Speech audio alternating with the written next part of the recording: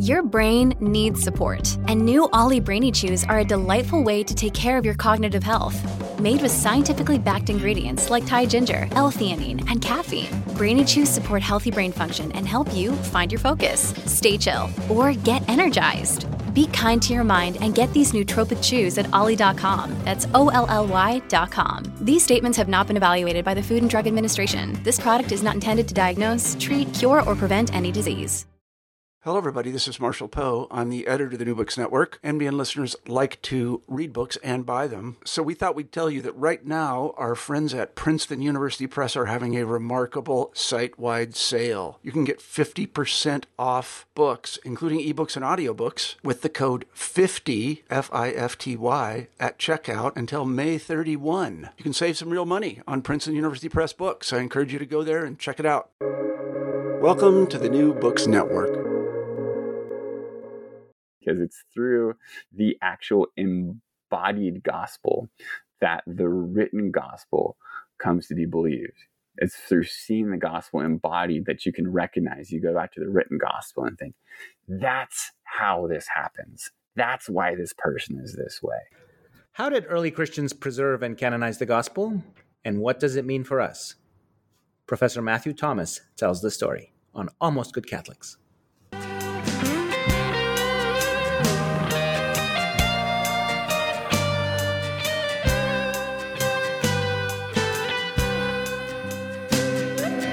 Welcome to Almost Good Catholics, a conversation about theology and apologetics. I'm your host, Chris Adinius, and I will be asking interesting people who have thought about the big questions to share their conclusions, to explain what we know, how we know it, and why we think we know it. I hope this format in relationship and dialogue and back and forth may help us approach the truth and to have a really good time doing it. If you should want to take the conversation a step further, I invite you to please email almostgoodcatholics@gmail.com.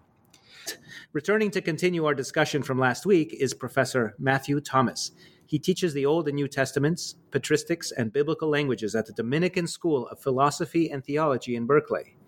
Matthew Thomas, welcome back. Thank you for letting me come join you again, Chris. When we left off last week, and new listeners may wish to go back one episode to hear that first part, we were talking about the earliest extant versions of the New Testament.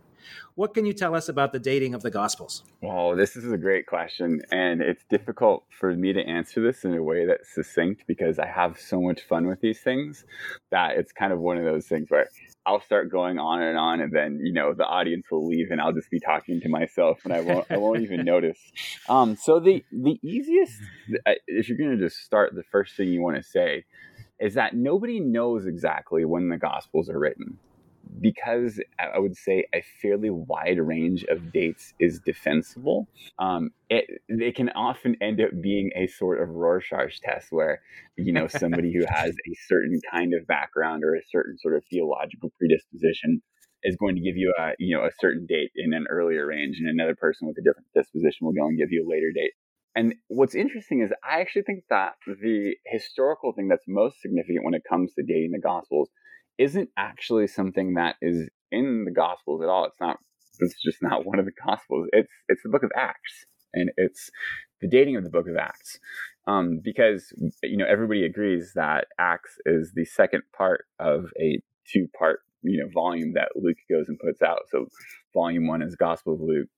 Volume 2 is the Acts of the Apostles.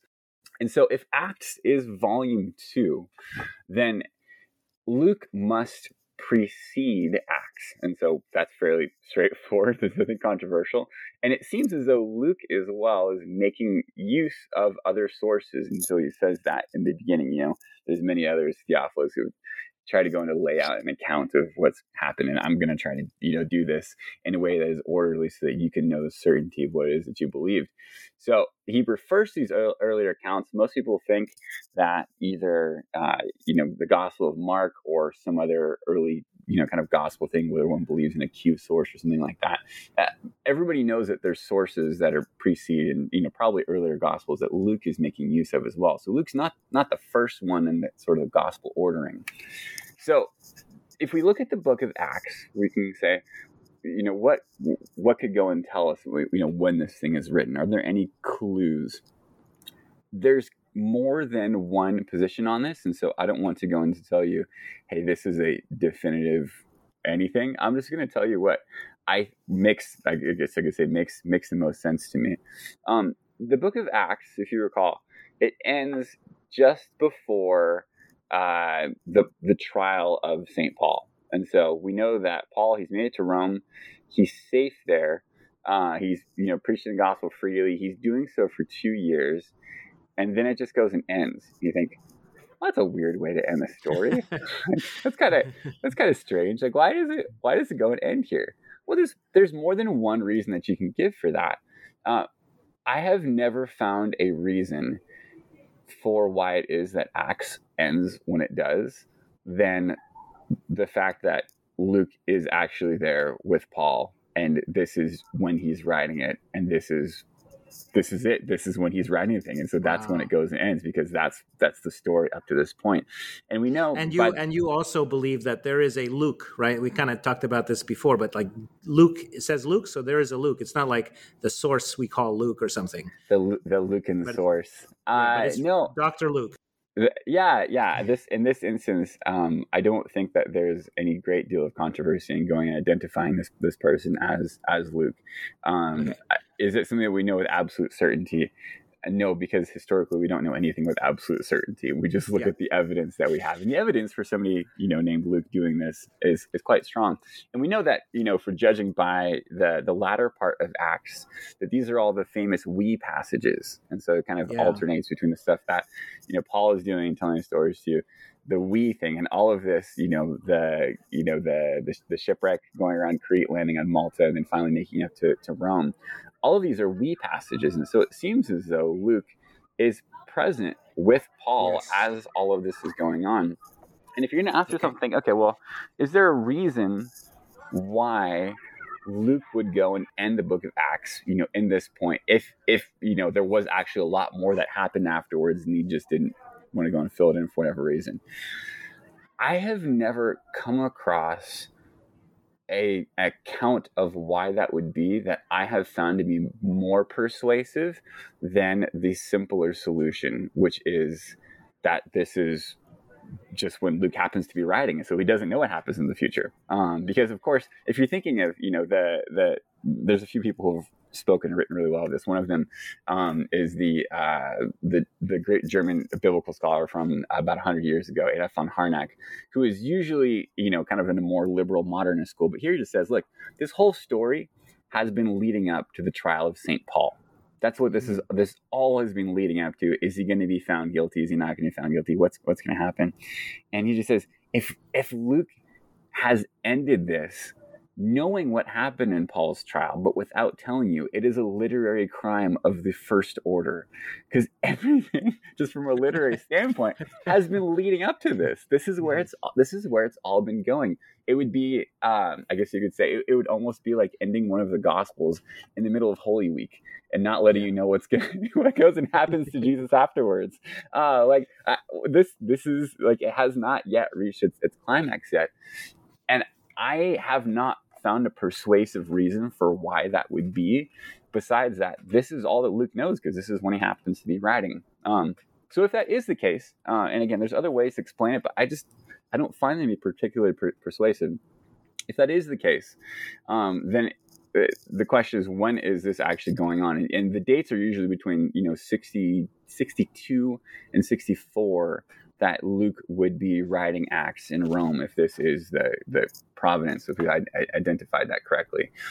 If that's the case, then his gospel would predate that.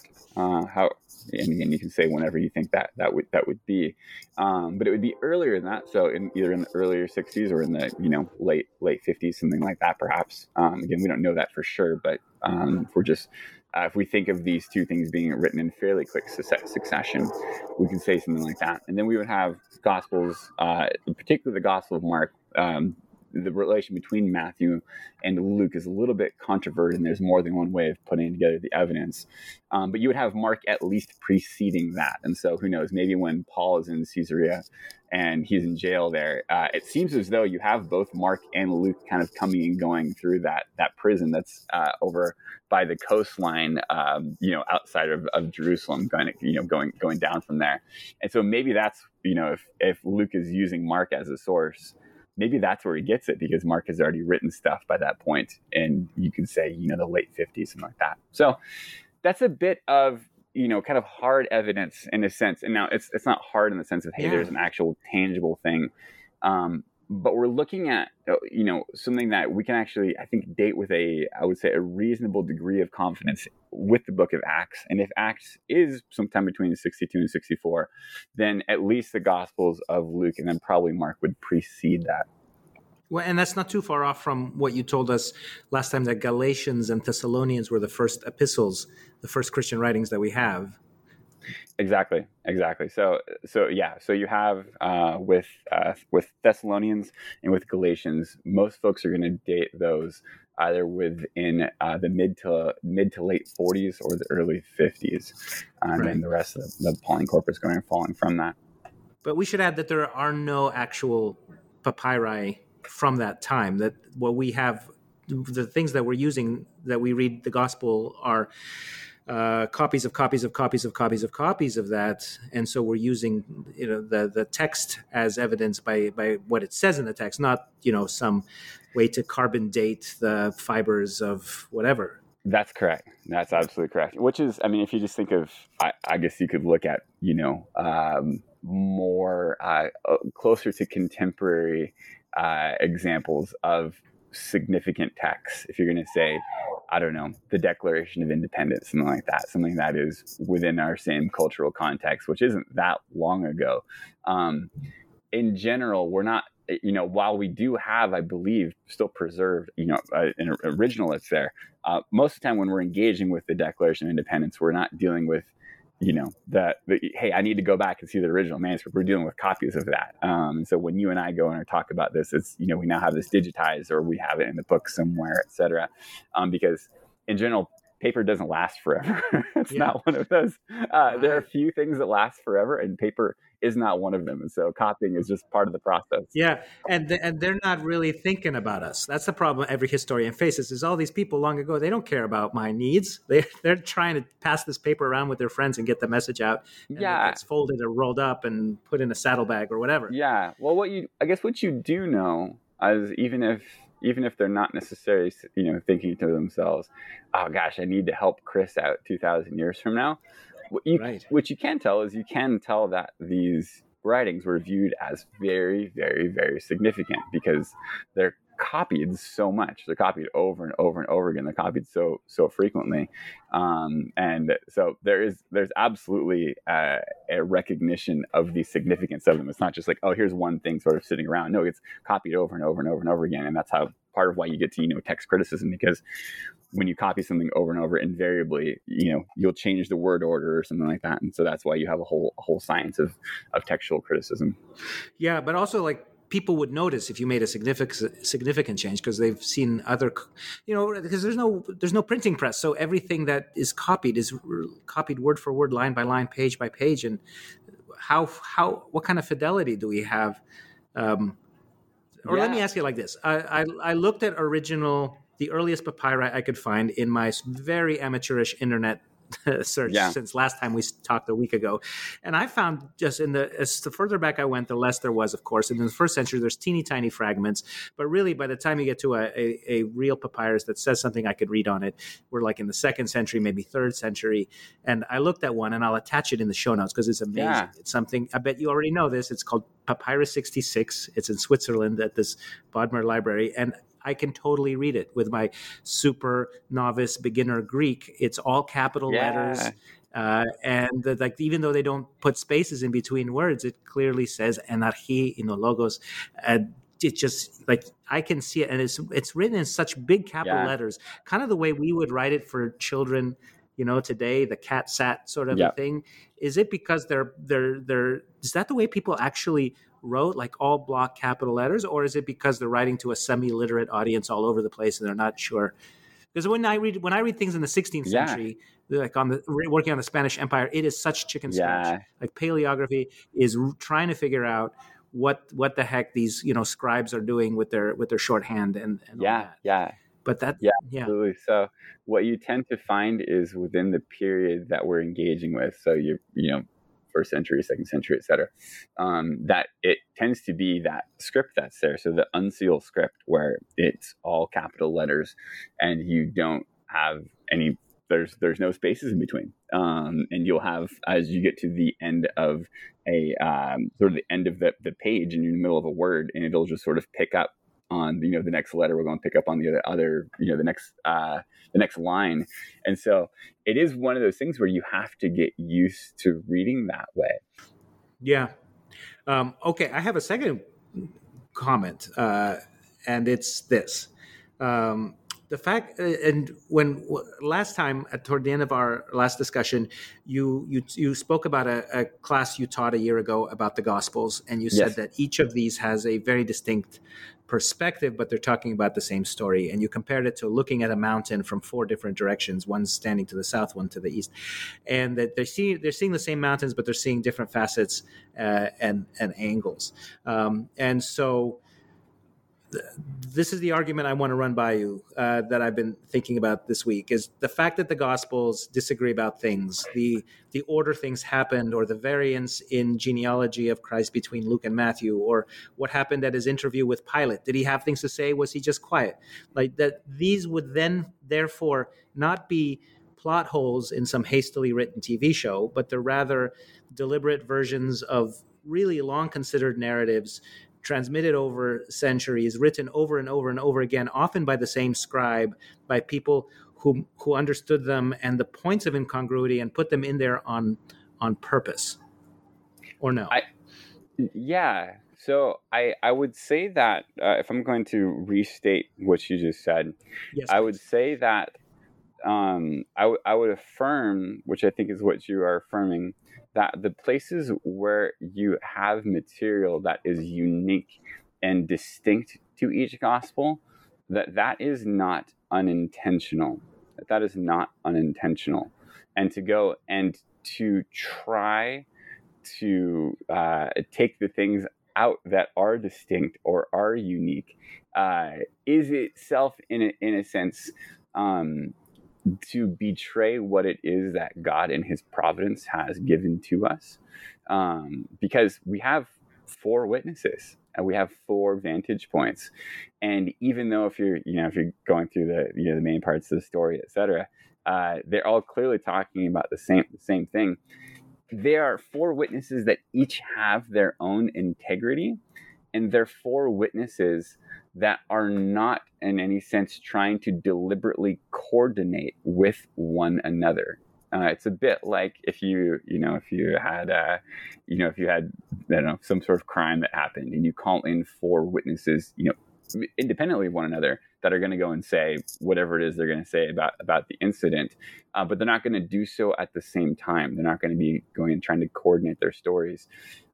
I think that you would have something like what we have with these 4 gospels, and that they're not all going and telling you everything that they could tell you about every single incident. That's just not how it works. Nor when they're reporting, the same incident, do they give you all of the precise same details? Because again, that's just not how real life works either. And so, if you think of, for instance, if we went to the Warriors game last night and you said, "Oh, what was at the Warriors game? Can you tell me what happened?" Well, the thing is, there's a lot of things that happen at the Warriors game. If you're just talking if you're just talking a 2.5-hour basketball game, there's a lot of things that happen in the 2.5-hour basketball game, and there's all kinds of things that you could bring out, or that I could bring out if both of us went to the game and saying, "Oh, this is the things that happened," or "This is the things that happened." And you, from your vantage point, as somebody who, let's say that you love free throws, all you think about is free throws. Yeah. You can't sleep at night because you dream about free throws. You might be telling me about all the free throw percentage and what one player was doing, another thing like that, and you're going to be bringing that out more than perhaps I might, because I just like to see people jump really high. I'm like, wow, that guy, he jumped really high, he dunked the ball. And I'll go be telling you about that. And if you go and you put both of our stories together, it's not as though it's going to be like, okay, so which one of you was really at the Warriors game? Tell me the truth now, because you're not saying the identical thing. No, like the way that real life works is that you have a vantage point. I have a vantage point. You have seats you were sitting in. I have seats I was sitting in. You have things you're interested in. I have things I'm interested in. You have an audience that you're talking to. I have an audience that I'm talking to. Yeah, but there's a problem with this analogy, and that is because one day you and I will both be dead, and our kids will have heard us tell about the Warriors game, and then their kids will tell them. And by the time it gets to our great-great-grandchildren, they'll have the same thing because they'll have taken out the part where I was like, oh, man, look at number 30, look at him go. And then you're like, oh, this is the part where the guy dropped the peanuts on my foot or whatever happened. Like all that will turn into one narrative. And yet here, that's not happening. Here they kept it, right? Each scribe, each generation, they kept it. Now, why, and what does it mean? No, this is fantastic. So let me ask you a question, Chris. Have you heard of the Diatessaron? No, tell me what that is. So the Diatessaron is made by Tatian in the 2nd century. So sometime around like 150, 160 AD. And the Diatessaron is actually Tatian's attempt to produce a 1-volume gospel. So what he does is he takes the 4 gospels, as they exist and as they're in circulation, everything like that, and as they're, they're known to the early church. It says, I'm going to take these 4 gospels and I'm going to make a synthesis of them. I'm going to make a gospel harmony, and we'll go and use that. Yes. So instead of having 4 books, we'll have 1 book, and we'll take all of the details, we'll synthesize them into just one. And what's interesting is that you can still find places within Christianity where the Diatessaron is quite valued. And so I believe that there are still Syriac churches that use the Diatessaron for their readings of the gospel. But what's actually quite interesting is that the overall reaction to the Diatessaron was itself negative.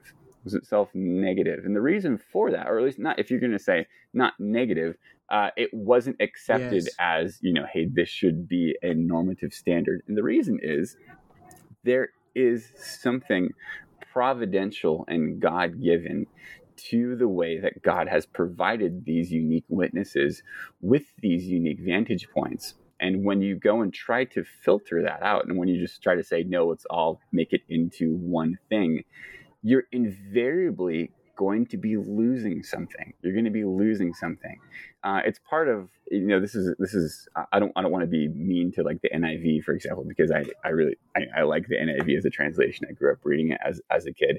NIV is New International Version, and it's the one you often get as soon as you Google something from the Bible. There's a similar thing that something like the NIV will go and do when not trying to coordinate the details of the gospel, but trying to coordinate the language of the gospel, because the NIV, quite famously wants to go and to make it so that the Bible is going to be written at a 5th grade reading level, so that it's accessible to everybody. So that's great. I mean, I think there's a laudable goal that's there, and saying we want as many people to be able to read the gospel as possible. The difficulty is the 4 gospel writers, and not just the 4 gospel writers, because everybody does, but since that's what we're talking about, 4 gospel writers have quite different voices. They have quite different idiom. They have quite a different, I guess you could say, lexical range. And so the way that Luke sounds, Luke's voice and his vocabulary, the way that he puts things together, it's very different from Mark's voice. And so what, something like the NIV goes and does, it ends up doing, I think, a small bit of, the potential error that you see with Tatian, of going and taking some of that individuality of the witness away and making it so instead of actually hearing the real witness with the real details that they're recounting in their own voice, instead it kind of homogenizes it into something which is, you might say, easily accessible, valuable as a tool, as I think, the NIV is, but still less than, I guess you could say, it has less than the full impact of the individual voices heard as individual voices. And that's been the judgment of the church throughout the centuries, that these voices as individual voices, even if you have to go and do work afterwards to say, okay, well, how do we harmonize this with this? Or how do we coordinate this with this?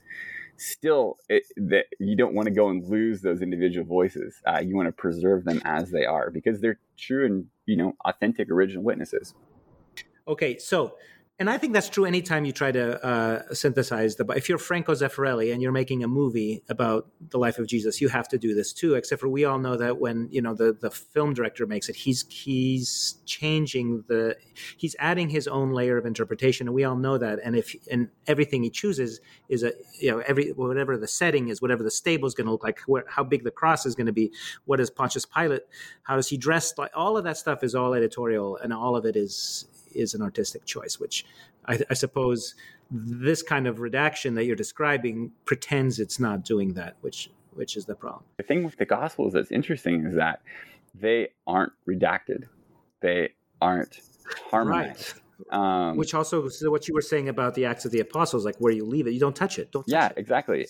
Somebody could have gone, if it, say that Acts does go and end in 62 or 64.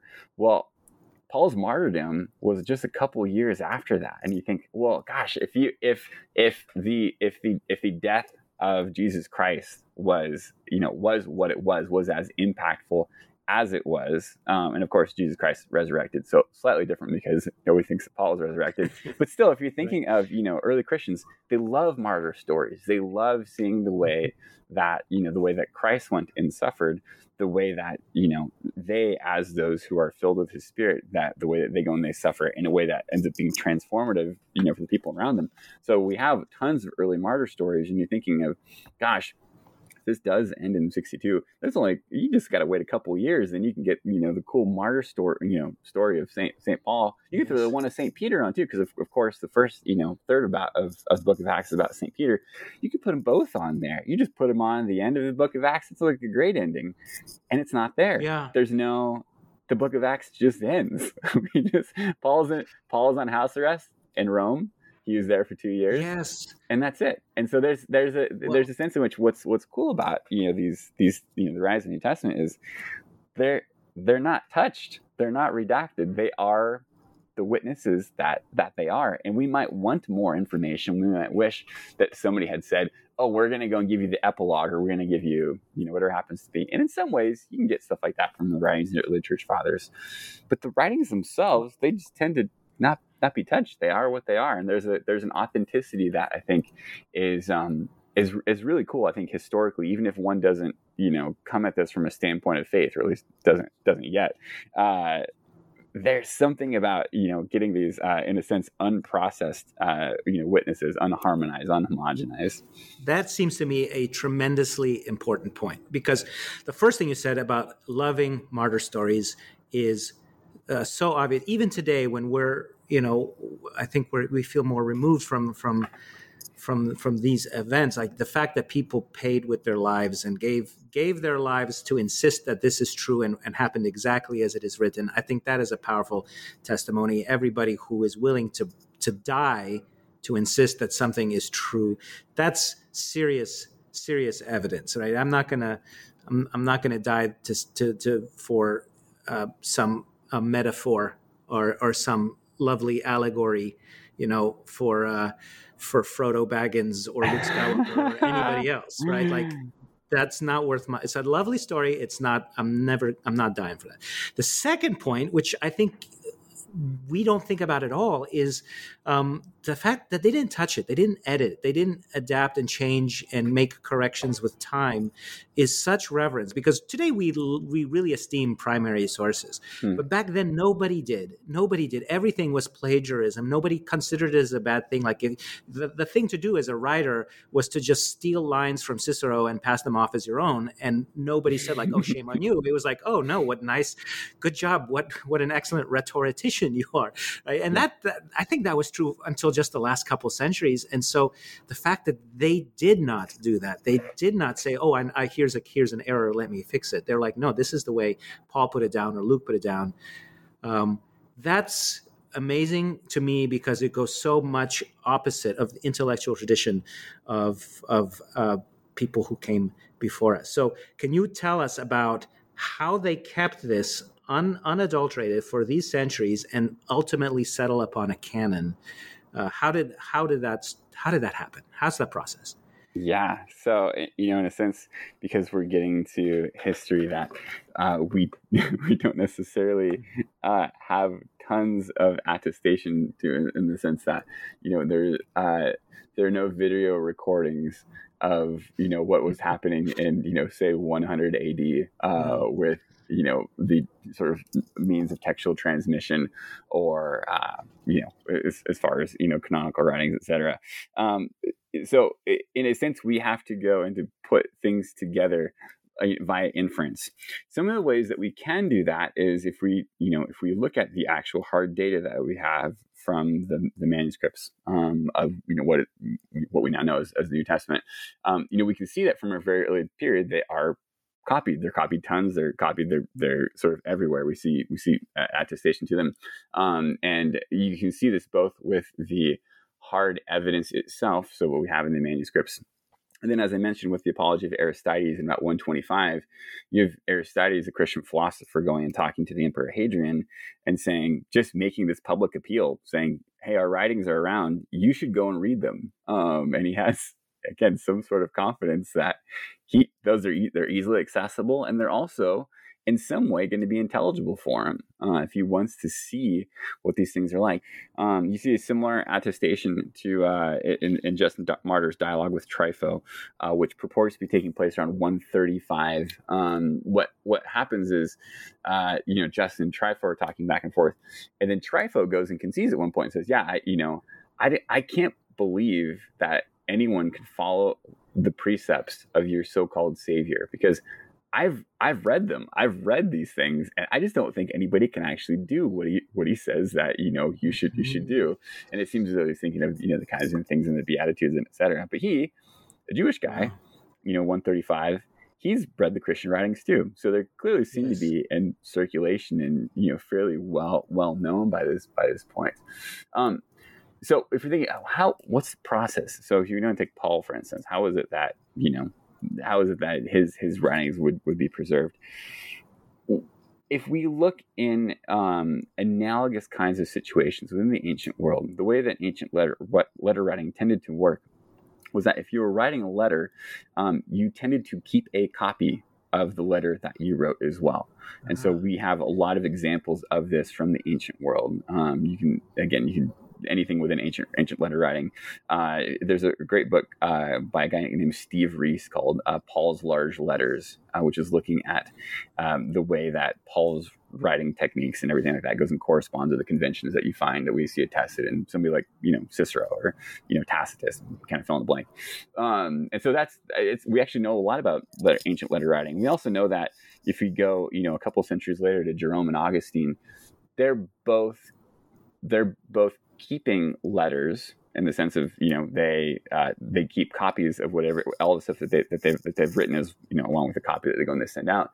And they also recognize, as you just see in ancient letter writing in general, that they're kind of writing for a broader audience when they're writing to each other, because whenever you have a letter from somebody who's pretty well known, if I, get a letter from Barack Obama, if he goes and sends me a letter, the chances of me just going and sort of keeping that, oh, cool, I got a letter from Barack Obama, and I'll just put this in my drawer, pretty small, pretty small. And especially if it's something where it's like, I don't know, I'm a leader. If I'm a person in authority, well then, if you get a lot of letters, yeah. Exactly. So let's say I'm the governor of California, and, Obama goes and writes me a letter, says like, hey, I want you to go and do this. I want you to do this, et cetera. And chances are what this is, unless it is, marked as really private correspondence, like he's telling me all those deep, dark secrets, chances are this is something where it's meant to go and to demonstrate in a way, affirm my authority in whatever it is that I'm doing. So if you think of like Paul's correspondence with Timothy, something like that,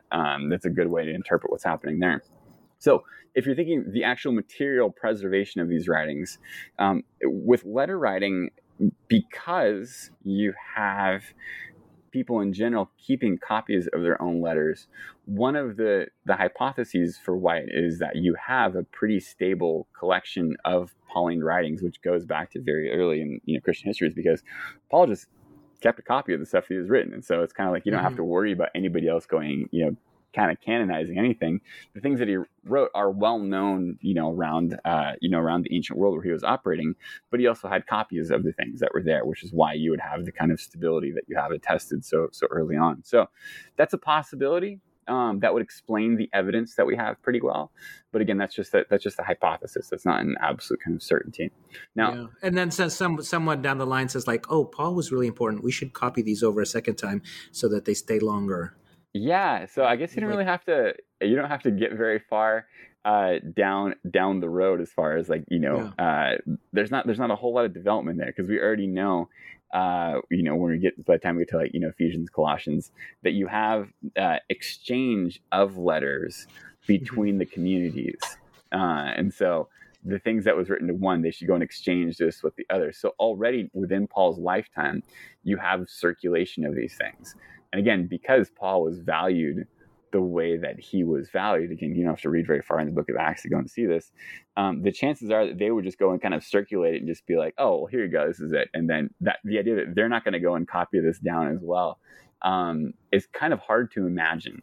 It's kind of hard to imagine, and also just wouldn't accord well with the material evidence that we have and having so many copies of these things on the place. They're clearly, valued highly by early Christians. And the same goes for the other apostolic writings that we have from Christians. So that's a bit of sort of the material question and a bit of the, the process as far as how does this stuff get preserved.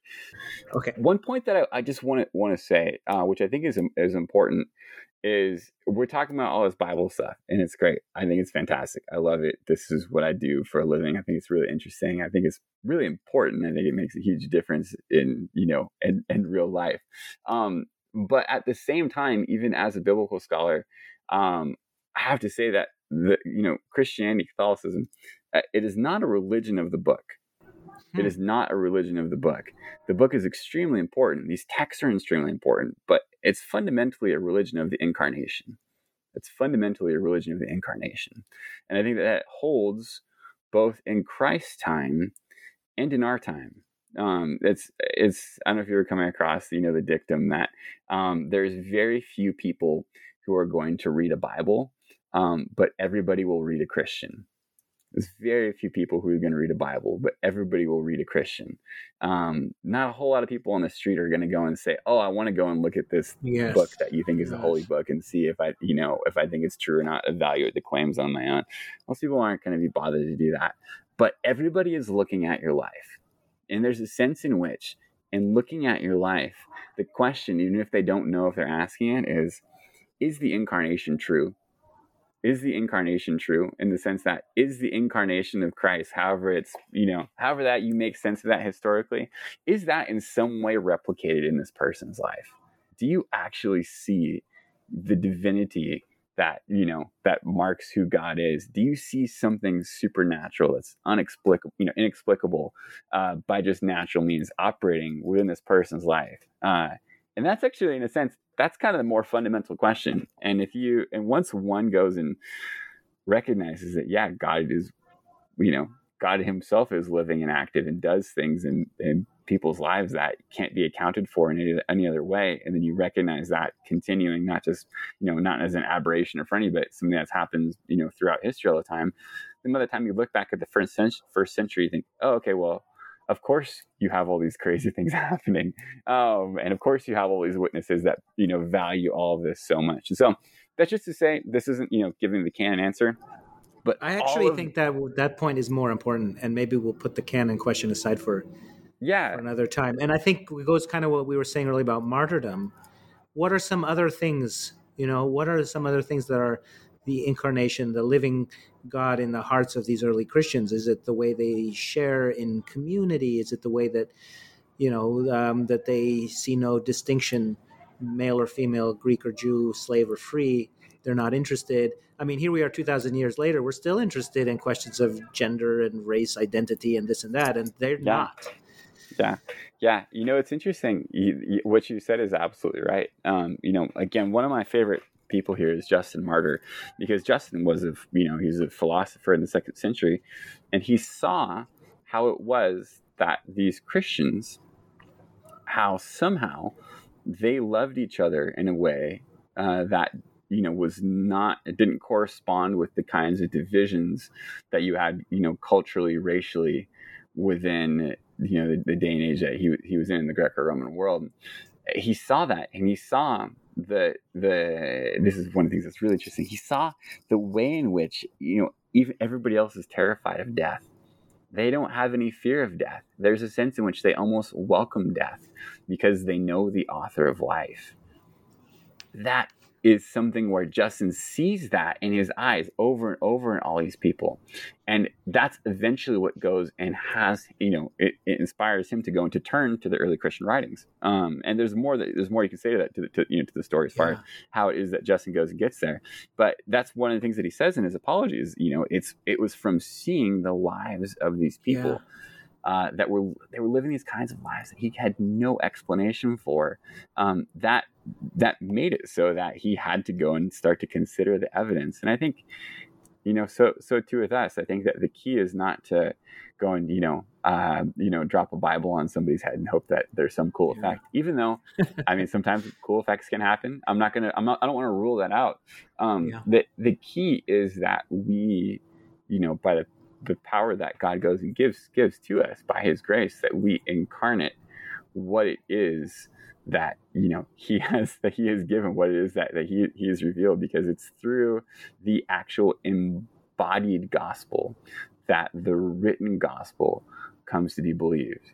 It's through seeing the gospel embodied that you can recognize. You go back to the written gospel and think, that's how this happens. That's why this person is this way. And there's a sense in which we can put too much weight on the written text, thinking, oh, if I prove the historicity of this, then everybody has to, then they'll all turn and believe. I don't think so. I think it comes from seeing the gospel embodied that we come to recognize the veracity of the written gospel. That makes me think of the quotation often attributed to St. Francis of Assisi that you should preach the gospel every day, sometimes use words. Yeah. I grew up actually seeing that one very often, and I really appreciate it. I don't know if it actually goes back to him or not, but whatever it is, I'm very thankful for it, because that was something that produced a lot of really good fruit in my life. So I think you're absolutely right. Well, that is beautiful. Thank you, Matthew Thomas, and I look forward to doing this again. So, excellent. Thanks very much, Chris. Until then. Nails, spear shall pierce him through the cross. Be born for me, for you, and hail, hail the Word made flesh, the babe, the Son of Mary. Chris Odinitz and Matthew Thomas recorded this conversation on February 2nd, 2022. The feast of the presentation of the Christ child at the temple. Also Lunar New Year. Also Groundhog Day. Our music, What Child Is This?, is by Josh and Margot from the band The Great Space Coaster. Find their music at www.gscoasterband.com. The image of the dog, our logo, is from a stained glass window at the monastery of Santo Domingo de Silos in Spain, and is taken with the permission of the Dominican Friars of England, Wales, and Scotland from their website, english.op.org. My name is Chris Odinitz. Please email me with comments, questions, ideas at almostgoodcatholics@gmail.com. Talk to you soon. This is Christ the King, whom shepherds guard and angels sing.